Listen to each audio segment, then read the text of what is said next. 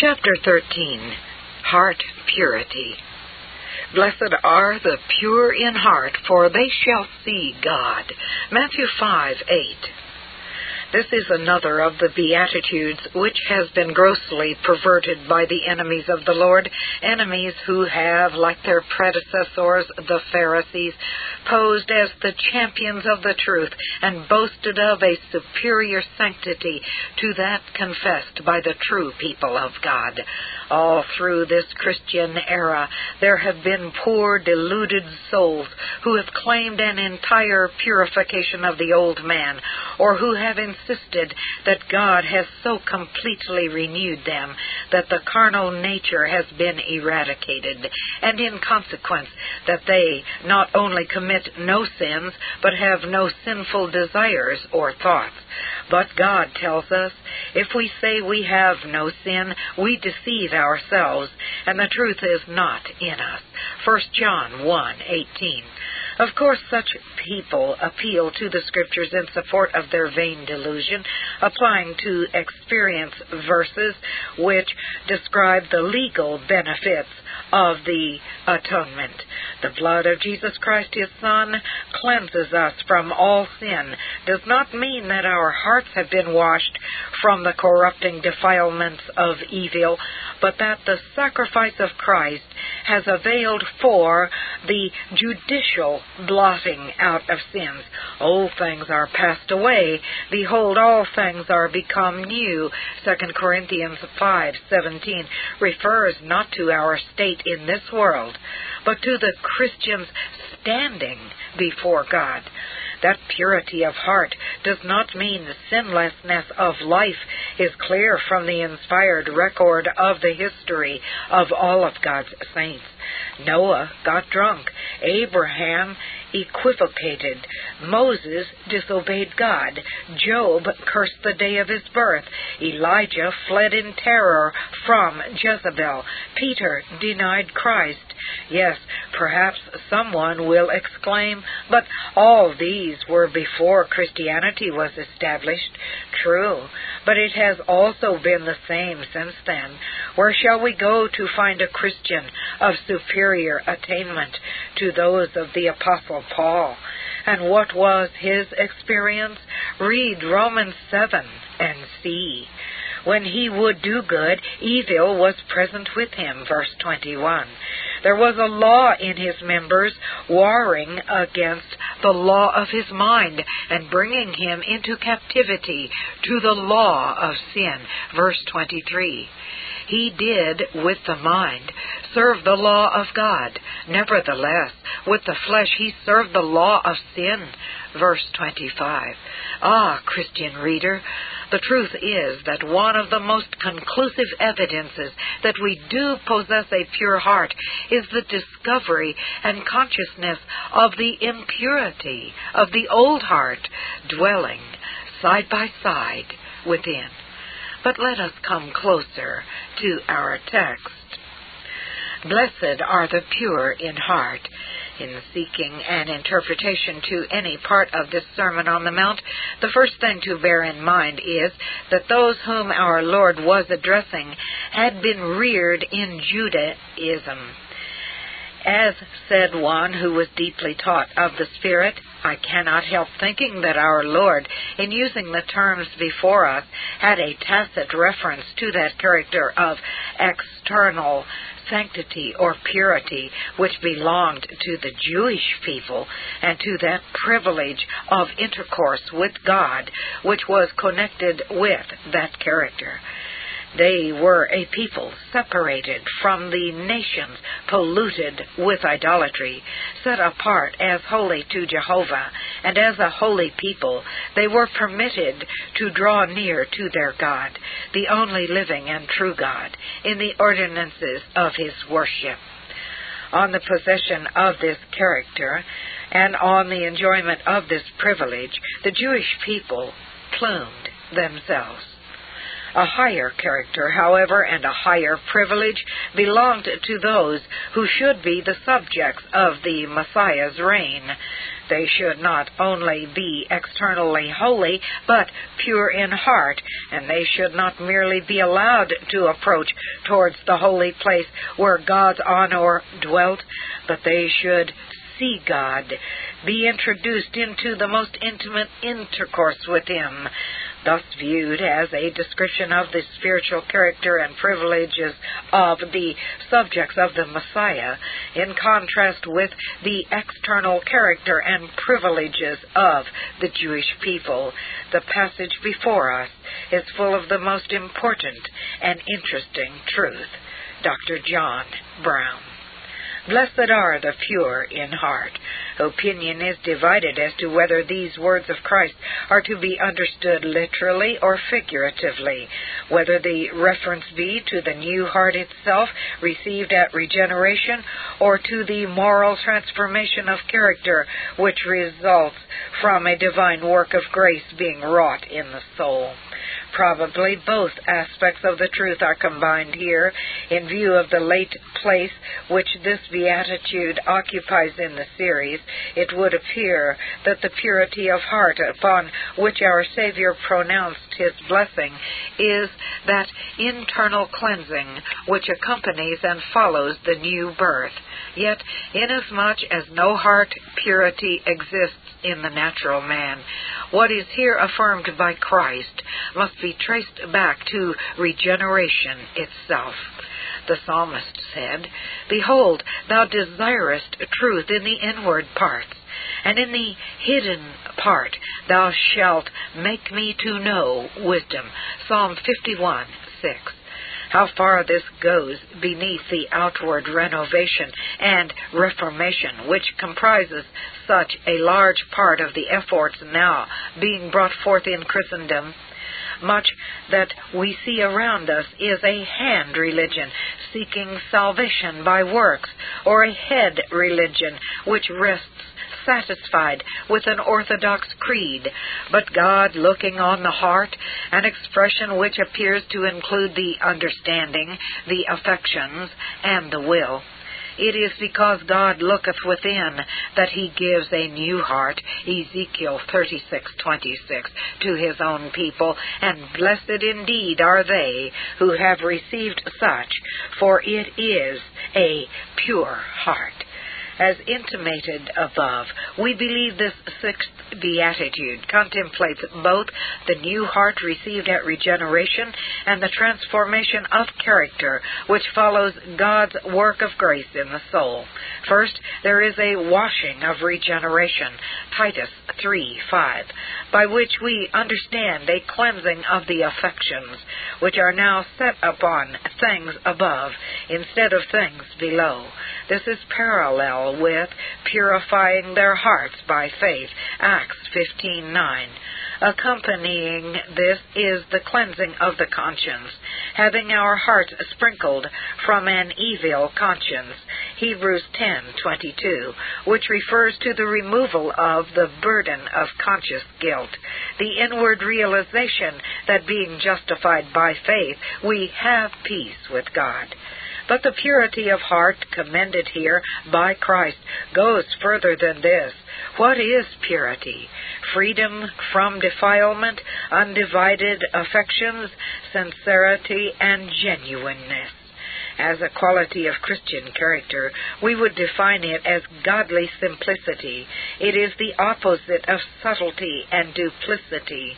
Genuine Christianity lays aside not only malice, but guile and hypocrisy. It is not enough to be pure in words and in outward deportment. Purity of desires, motives, intents are what should and do, in the main, characterize the child of God. Here, then, is the most important test for every professing Christian to apply to himself. Are my affections set upon things above? Are my motives pure? Why do I assemble with the Lord's people? To be seen of men, or to meet with the Lord and enjoy sweet communion with Him? For they shall see God. Once more, we would point out how that the promises attached to these Beatitudes have both a present and a future fulfillment. The pure in heart possess spiritual discernment, and with the eyes of their understanding they obtain clear views of the divine character and perceive the excellency of His attributes. When the eye is single, the whole body is full of light. In the truth, the faith of which purifies the heart, they see God. For what is that truth but a manifestation of the glory of God in the face of Jesus Christ? An illustrious display of the combined radiance of divine holiness and divine benignity. And he not only obtains clear and satisfactory views of the divine character, but he enjoys intimate and delightful communion with God. He is brought very near God.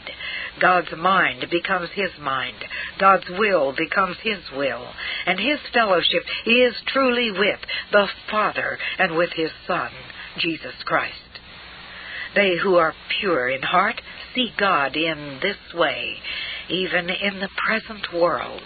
And in the future state, their knowledge of God will become far more extensive, and their fellowship with him far more intimate. For though, when compared with the privileges of a former dispensation, even now, as with open face, we behold the glory of the Lord, yet in reference to the privileges of a higher economy, we yet see, but through a glass darkly. We know, but in part. We understand, but in part. We enjoy, but in part. But that which is in the part shall be done away, and that which is perfect shall come. We shall yet see face to face, and know even as we are known. 1 Corinthians 13:9-12. Or, to borrow the words of the psalmist, we shall behold his face in righteousness, and shall be satisfied when we awake in his likeness. Psalm 17:15. Then, and not till then, will the full meaning of these words be understood. The pure in heart shall see God. Dr. John Brown. Chapter 14. The Beatitudes and Christ. Our meditations upon the Beatitudes would not be complete unless they turned our thoughts to the person of our blessed Lord.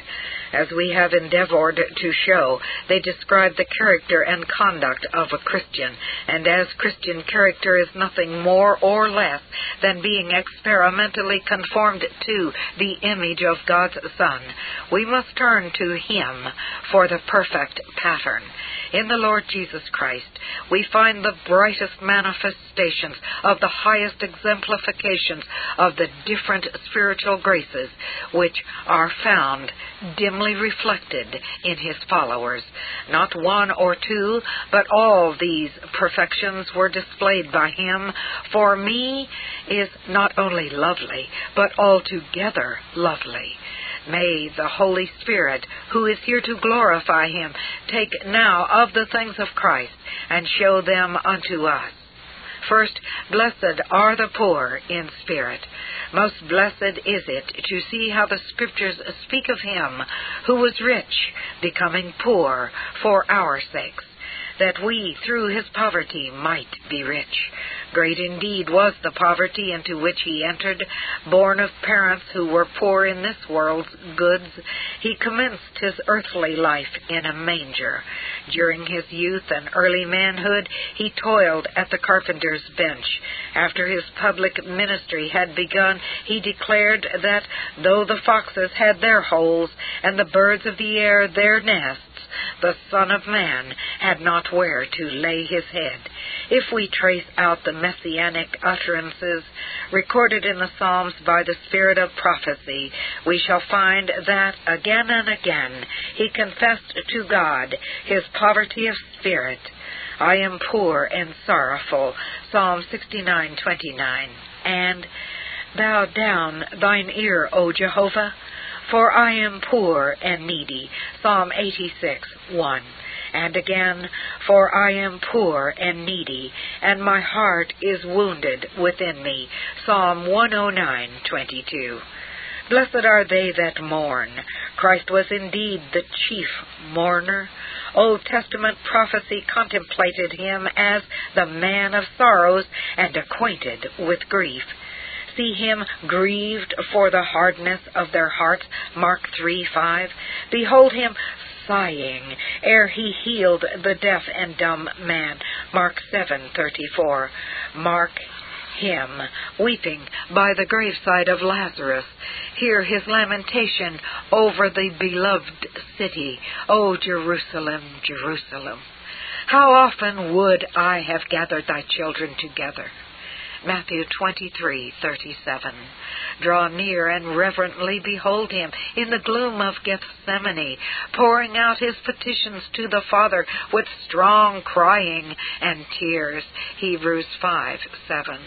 Bow in worshipful wonderment as you hear him crying from the cross, my God, why hast thou forsaken me? Hearken to his plaintive plea.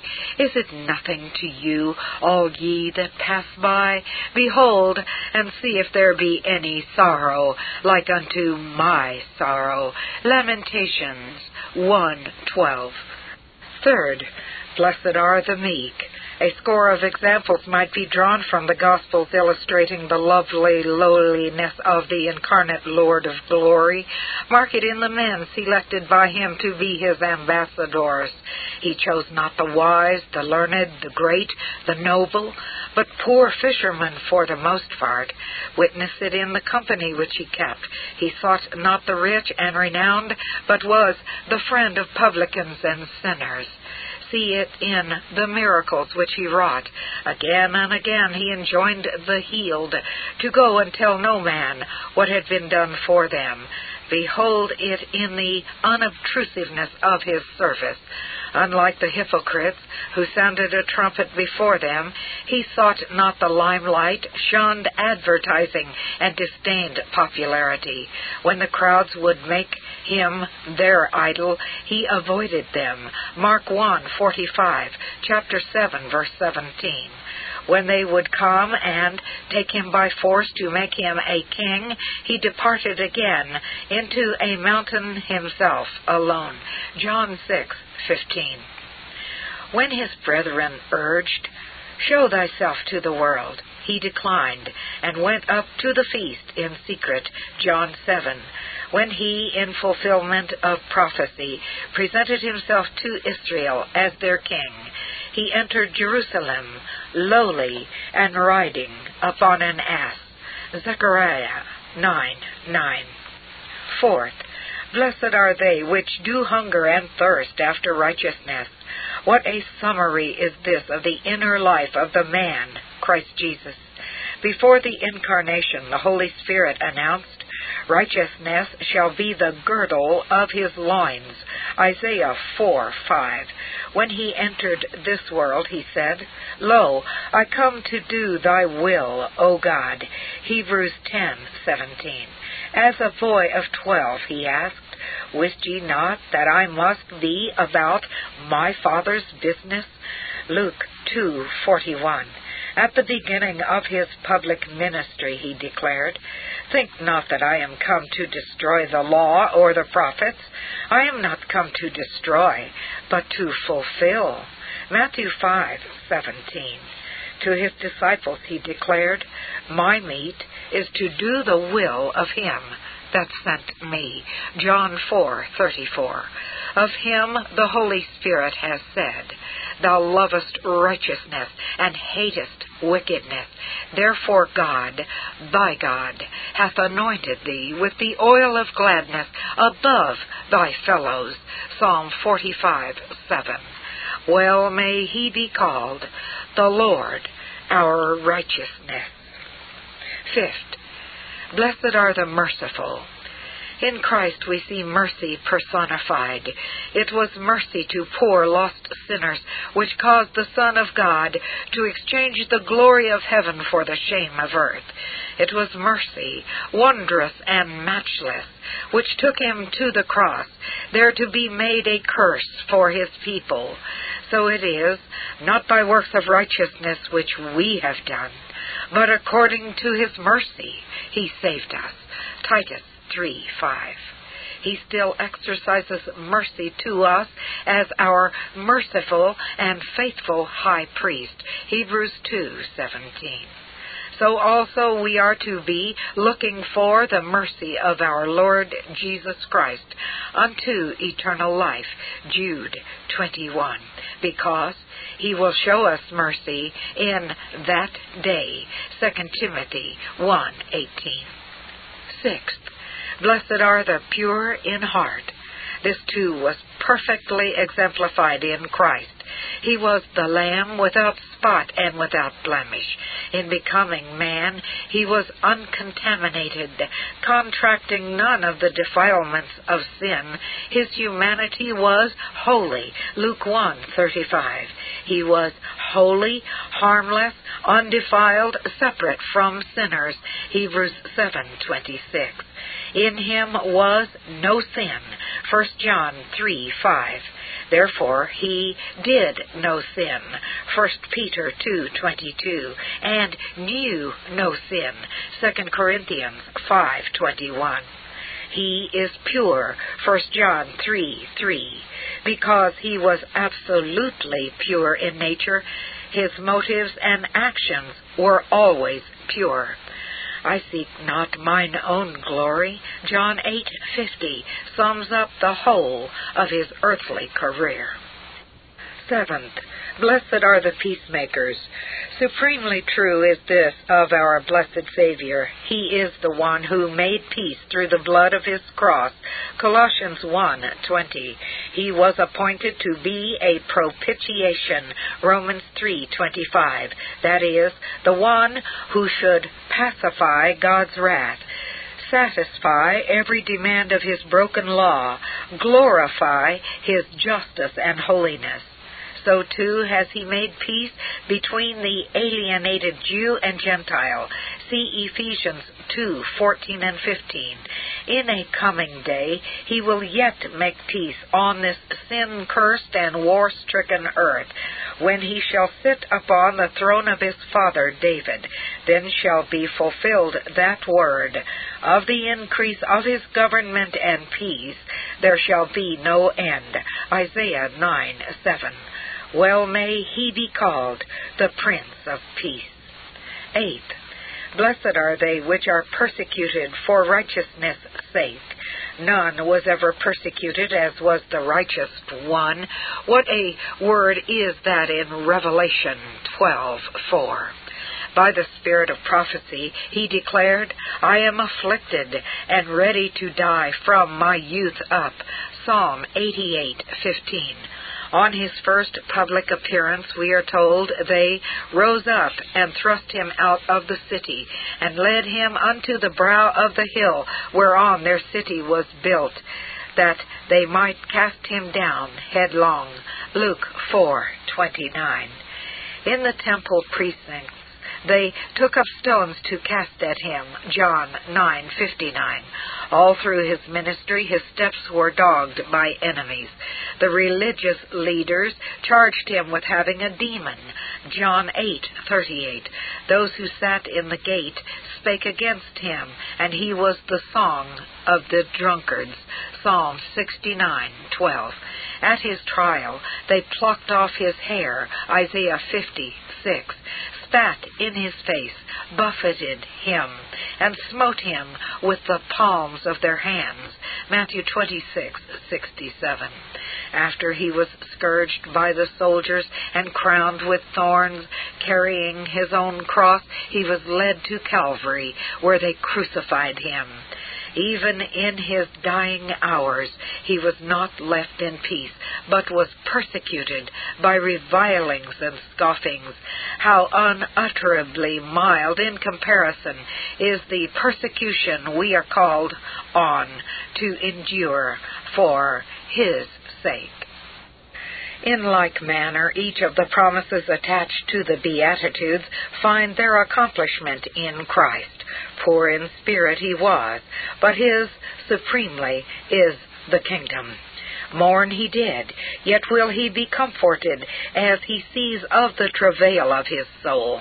Meekness personified, yet shall he sit on a throne of glory. He hungered and thirsted after righteousness, yet now is he filled with satisfaction as he beholds the righteousness he wrought imputed to his people. Pure in heart, he sees God as none other does. Matthew 11:27. As the peacemaker, he is owned the Son of God by all the blood-bought children. As the persecuted one, great is his reward, having been given the name above all others. May the Spirit of God occupy us more and more with him, who is fairer than the children of men. Chapter 15. Affliction and Glory. For our light affliction, which is but for a moment, worketh for us a far more exceeding and eternal weight of glory. 2 Corinthians 4:17. These words supply us with a reason why we should not faint under trials, nor be overwhelmed by misfortunes. They teach us to look at the trials of time in the light of eternity. They affirm that the present buffetings of the Christian exercise a beneficent effect on the inner man. If these truths were firmly grasped by faith, they would mitigate much of the bitterness of our sorrows. For our light affliction, which is but for a moment, worketh for us a far more exceeding and eternal weight of glory. This verse sets forth a striking and glorious antithesis as it contrasts our future state with our present. Here there is affliction, there glory. Here there is a light affliction, there a might of glory. In our affliction there is both levity and brevity. It is a light affliction, and it is but for a moment. In our future glory there is solidity and eternity. To discover the preciousness of this contrast, let us consider separately each member, but in the inverse order of mention. 1. A far more exceeding and eternal weight of glory. It is a significant thing that the Hebrew word for glory, kabod, also means weight. When weight is added to the value of gold or precious stones, this increases their worth. Heaven's happiness cannot be told out in the words of earth. Figurative expressions are best calculated to convey some imperfect views to us. Here in our text, one term is piled up on top of another. That which awaits the believer is glory, and when we say that a thing is glorious, we have reached the limits of human language to express that which is excellent and perfect. But the glory awaiting us is weighted, yea, it is far more exceeding weighty than anything terrestrial and temporal. Its value defies computation. Its transcendent excellency is beyond verbal description. Moreover, this wondrous glory awaiting us is not evanescent and temporal, but divine and eternal. For eternal it could not be unless it were divine. The great and blessed God is going to give us that which is worthy of himself, yea, that which is like himself, infinite and everlasting. 2. Our light affliction, which is but for a moment. A. Affliction is the common lot of human existence. Man is born unto trouble as the sparks fly upward. Job 5:7. This is part of the entail of sin. It is not meet that a fallen creature should be perfectly happy in his sins. nor are the children of God exempted. Through much tribulation we must enter into the kingdom of God. Acts 14:22. By a hard and rugged road does God lead us to glory and immortality. B. Our affliction is light. Afflictions are not light in themselves, for ofttimes they are heavy and grievous. But they are light comparatively. They are light when compared with what we really deserve. They are light when compared with the sufferings of the Lord Jesus. But perhaps their real lightness is best seen by comparing them with the weight of glory which is awaiting us. As said the same apostle in another place, For I reckon that the sufferings of this present time are not worthy to be compared with the glory which shall be revealed in us. Romans 8:18. C. Which is but for a moment. Should our afflictions continue throughout a whole lifetime, and that life be equal in duration to Methuselah's, yet is it momentary if compared with the eternity which is before us. At most, our affliction is but for this present life, which is as a vapor that appears for a little while and then vanishes away. Oh, that God would enable us to examine our trials in their true perspective. 3. Note now the connection between the two. Our light affliction, which is but for a moment, worketh for us a far more exceeding and eternal weight of glory. The present is influencing the future. It is not for us to reason and philosophize about this, but to take God at His word and believe it. Experience, feelings, observation of others may seem to deny this fact. Ofttimes afflictions appear only to sour us and make us more rebellious and discontented. But let it be remembered that afflictions are not sent by God for the purpose of purifying the flesh. They are designed for the benefit of the new man. Moreover, afflictions help to prepare us for the glory hereafter.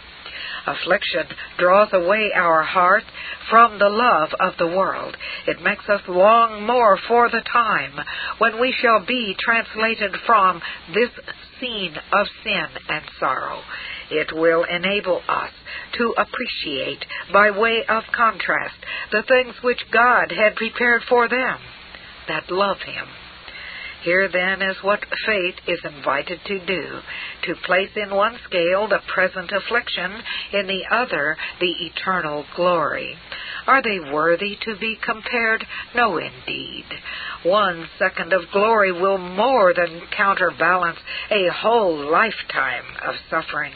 What are years of toil, of sickness, of battling against poverty, of persecution, yea, of a martyr's death, when weighted over against the pleasures at God's right hand, which are for evermore? One breath of paradise will extinguish all the adverse winds of earth. One day in the Father's house will more than counterbalance the years we have spent in this dreary wilderness. May God grant unto us that faith which will enable us to anticipatively lay hold of the future and live in the present enjoyment of it. Chapter 16. Contentment. I have learned, in whatsoever state I am, therewith to be content. Philippians 4:11. Discontent.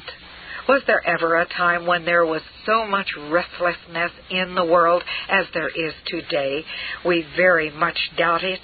Despite our boasted progress, the vast increase of wealth, the time and money expended daily in pleasure, discontent is everywhere. No class is exempt. Everything is in a state of flux, and almost everybody is dissatisfied. Many, even among God's own people, are affected with the evil spirit of this age.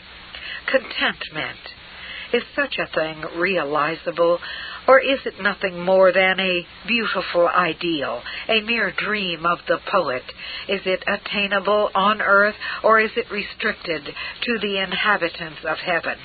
If practicable here and now, may it be retained, or are a few brief moments or hours of contentment the most that we may expect in this life?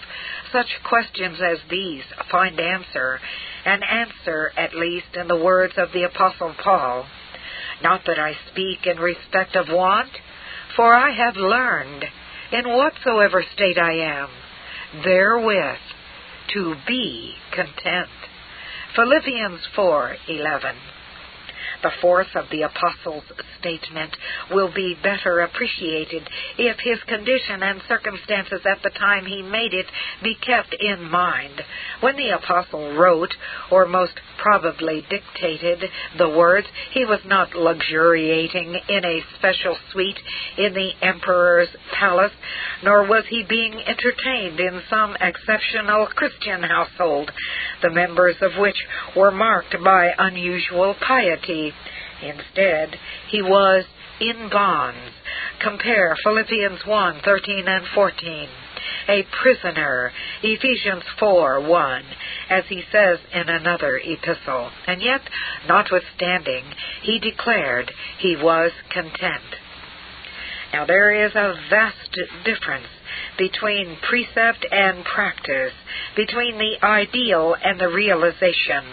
But in the case of the Apostle Paul, contentment was an actual experience, and one that must have been continuous. For he says, in whatsoever state I am.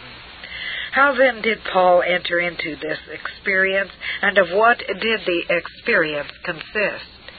The reply to the first question is to be found in the word, I have learned to be content. The apostle did not say, I have received the baptism of the Spirit, and therefore contentment is mine. Nor did he attribute this blessing to his perfect consecration. Equally plain is it that it was not the outcome of natural disposition or temperament. It is something he had learned in the school of Christian experience. It should be noted, too, that this statement is found in an epistle which the apostle wrote near the close of his earthly career. From what has been pointed out, it should be apparent that the contentment which Paul enjoyed was not the result of congenial and comfortable surroundings, and this at once dissipates a vulgar conception. Most people suppose that contentment is impossible unless one can have gratified the desires of the carnal heart. A prison is the last place to which they would go if they were seeking a contented man. This much, then, is clear. Contentment comes from within, not without. It must be sought from God, not in creature comforts. But let us endeavor to go a little deeper. What is contentment? It is the being satisfied with the sovereign dispensations of God's providence. It is the opposite of murmuring, which is the spirit of rebellion, the clay saying to the potter, Why hast thou made me thus? Instead of complaining at his lot, a contented man is thankful that his condition and circumstances are no worse than they are. Instead of greedily desiring something more than the supply of his present need, he rejoices that God still cares for him. Such an one is content with such as he has. Hebrews 13:5. One of the fatal hindrances to contentment is covetousness, which is a canker eating into and destroying present satisfaction. It was not, therefore, without good reason that our Lord gave the solemn commandment to his followers, Take heed and beware of covetousness. Luke 12:15. Few things are more insidious.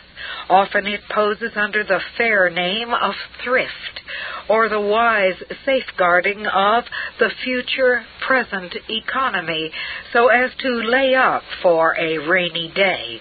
The Scripture says, covetousness, which is idolatry, Colossians 3:5, the affection of the heart being set upon material things rather than upon God. The language of a covetous heart is that of the horse leech's daughter. Give. The covetous man is always desirous of more, whether he has little or much. How vastly different the words of the apostle. And having food and raiment, let us be therewith content. 1 Timothy 6:8. A much-needed word is that of Luke 3:14. Be content with your wages. Godliness with contentment is great gain. 1 Timothy 6:6. Negatively, it delivers from worry and fretfulness, from avarice and selfishness. Positively, it leaves us free to enjoy what God has given us. What a contrast is found in the world which follows. But they that will be, desire to be, rich, fall into temptation and a snare, and into many foolish and hurtful lusts, which drown men in destruction and perdition. For the love of money is the root of all evil, which, while some coveted after, they have erred from the faith, and pierced themselves through with many sorrows. 1 Timothy 6:9 and 10. May the Lord in His grace deliver us from the spirit of this world, and make us to be content with such things as we have. Contentment, then, is the product of a heart resting in God. It is the soul's enjoyment of that peace which passeth all understanding. It is the outcome of my will being brought into subjection to the divine will. It is the blessed assurance that God doeth all things well, and is even now making all things work together for my ultimate good. This experience has to be learned by proving what is that good and acceptable and perfect will of God. Romans 12:2. Contentment is possible only as we cultivate and maintain that attitude of accepting everything which enters into our lives as coming from the hand of Him who is too wise to err and too loving to cause one of His little children a needless tear. Let our final word be this. Real contentment is only possible by being much in the presence of the Lord Jesus. This comes out clearly in the verses which follow our opening text. I know both how to be abased, and I know how to abound. Everywhere and in all things I am instructed, both to be full and to be hungry, both to abound and suffer need.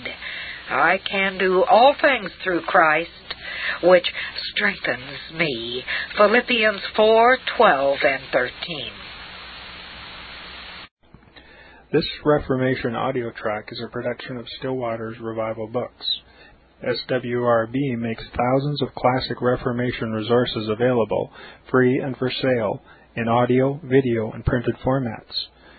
Our many free resources, as well as our complete mail-order catalog, containing thousands of classic and contemporary Puritan and Reformed books, tapes, and videos at great discounts, is on the web at www.swrb.com. We can also be reached by email at swrb@swrb.com, by phone at 780-450-3730, by fax at 780-468-1096, or by mail at 4710-37A Avenue, Edmonton, that's Edmonton, Alberta, abbreviated capital A, capital B, Canada, T6L3T5. You may also request a free printed catalog.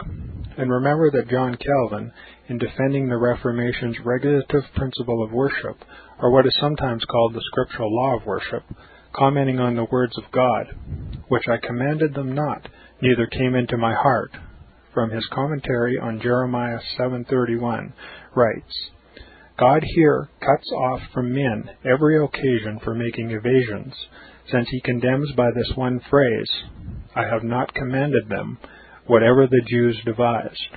There is then no other argument needed to condemn superstitions than that they are not commanded by God. For when men allow themselves to worship God according to their own fancies, and attend not to his commands, they pervert true religion. And if this principle was adopted by the Papists, all those fictitious modes of worship in which they absurdly exercise themselves would fall to the ground. It is indeed a horrible thing for the Papists to seek to discharge their duties towards God by performing their own superstitions. There is an immense number of them, as it is well known, and as it manifestly appears. Were they to admit this principle, that we cannot rightly worship God except by obeying his word, they would be delivered from their deep abyss of error. The prophet's words, then, are very important, when he says that God had commanded no such thing, and that it never came to his mind, as though he had said that men assume too much wisdom when they devise what he never required, nay, what he never knew.